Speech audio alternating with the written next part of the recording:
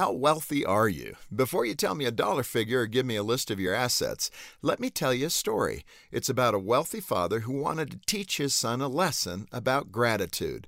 To show his son just how poor other people could be, he arranged for him to spend some time in the country with a family who lived in an old, drafty farmhouse.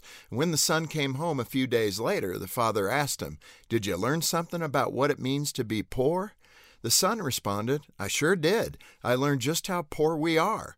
We have one dog. They have four. We have a big swimming pool in the backyard. They have a creek that runs for miles. We have electricity to light up our property. They have stars that fill the whole sky. We buy our food in cellophane packages. They grow their own. Walls surround our property, keeping other people out and keeping us in.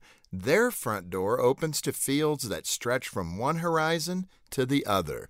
We have servants to take care of us, but they serve each other."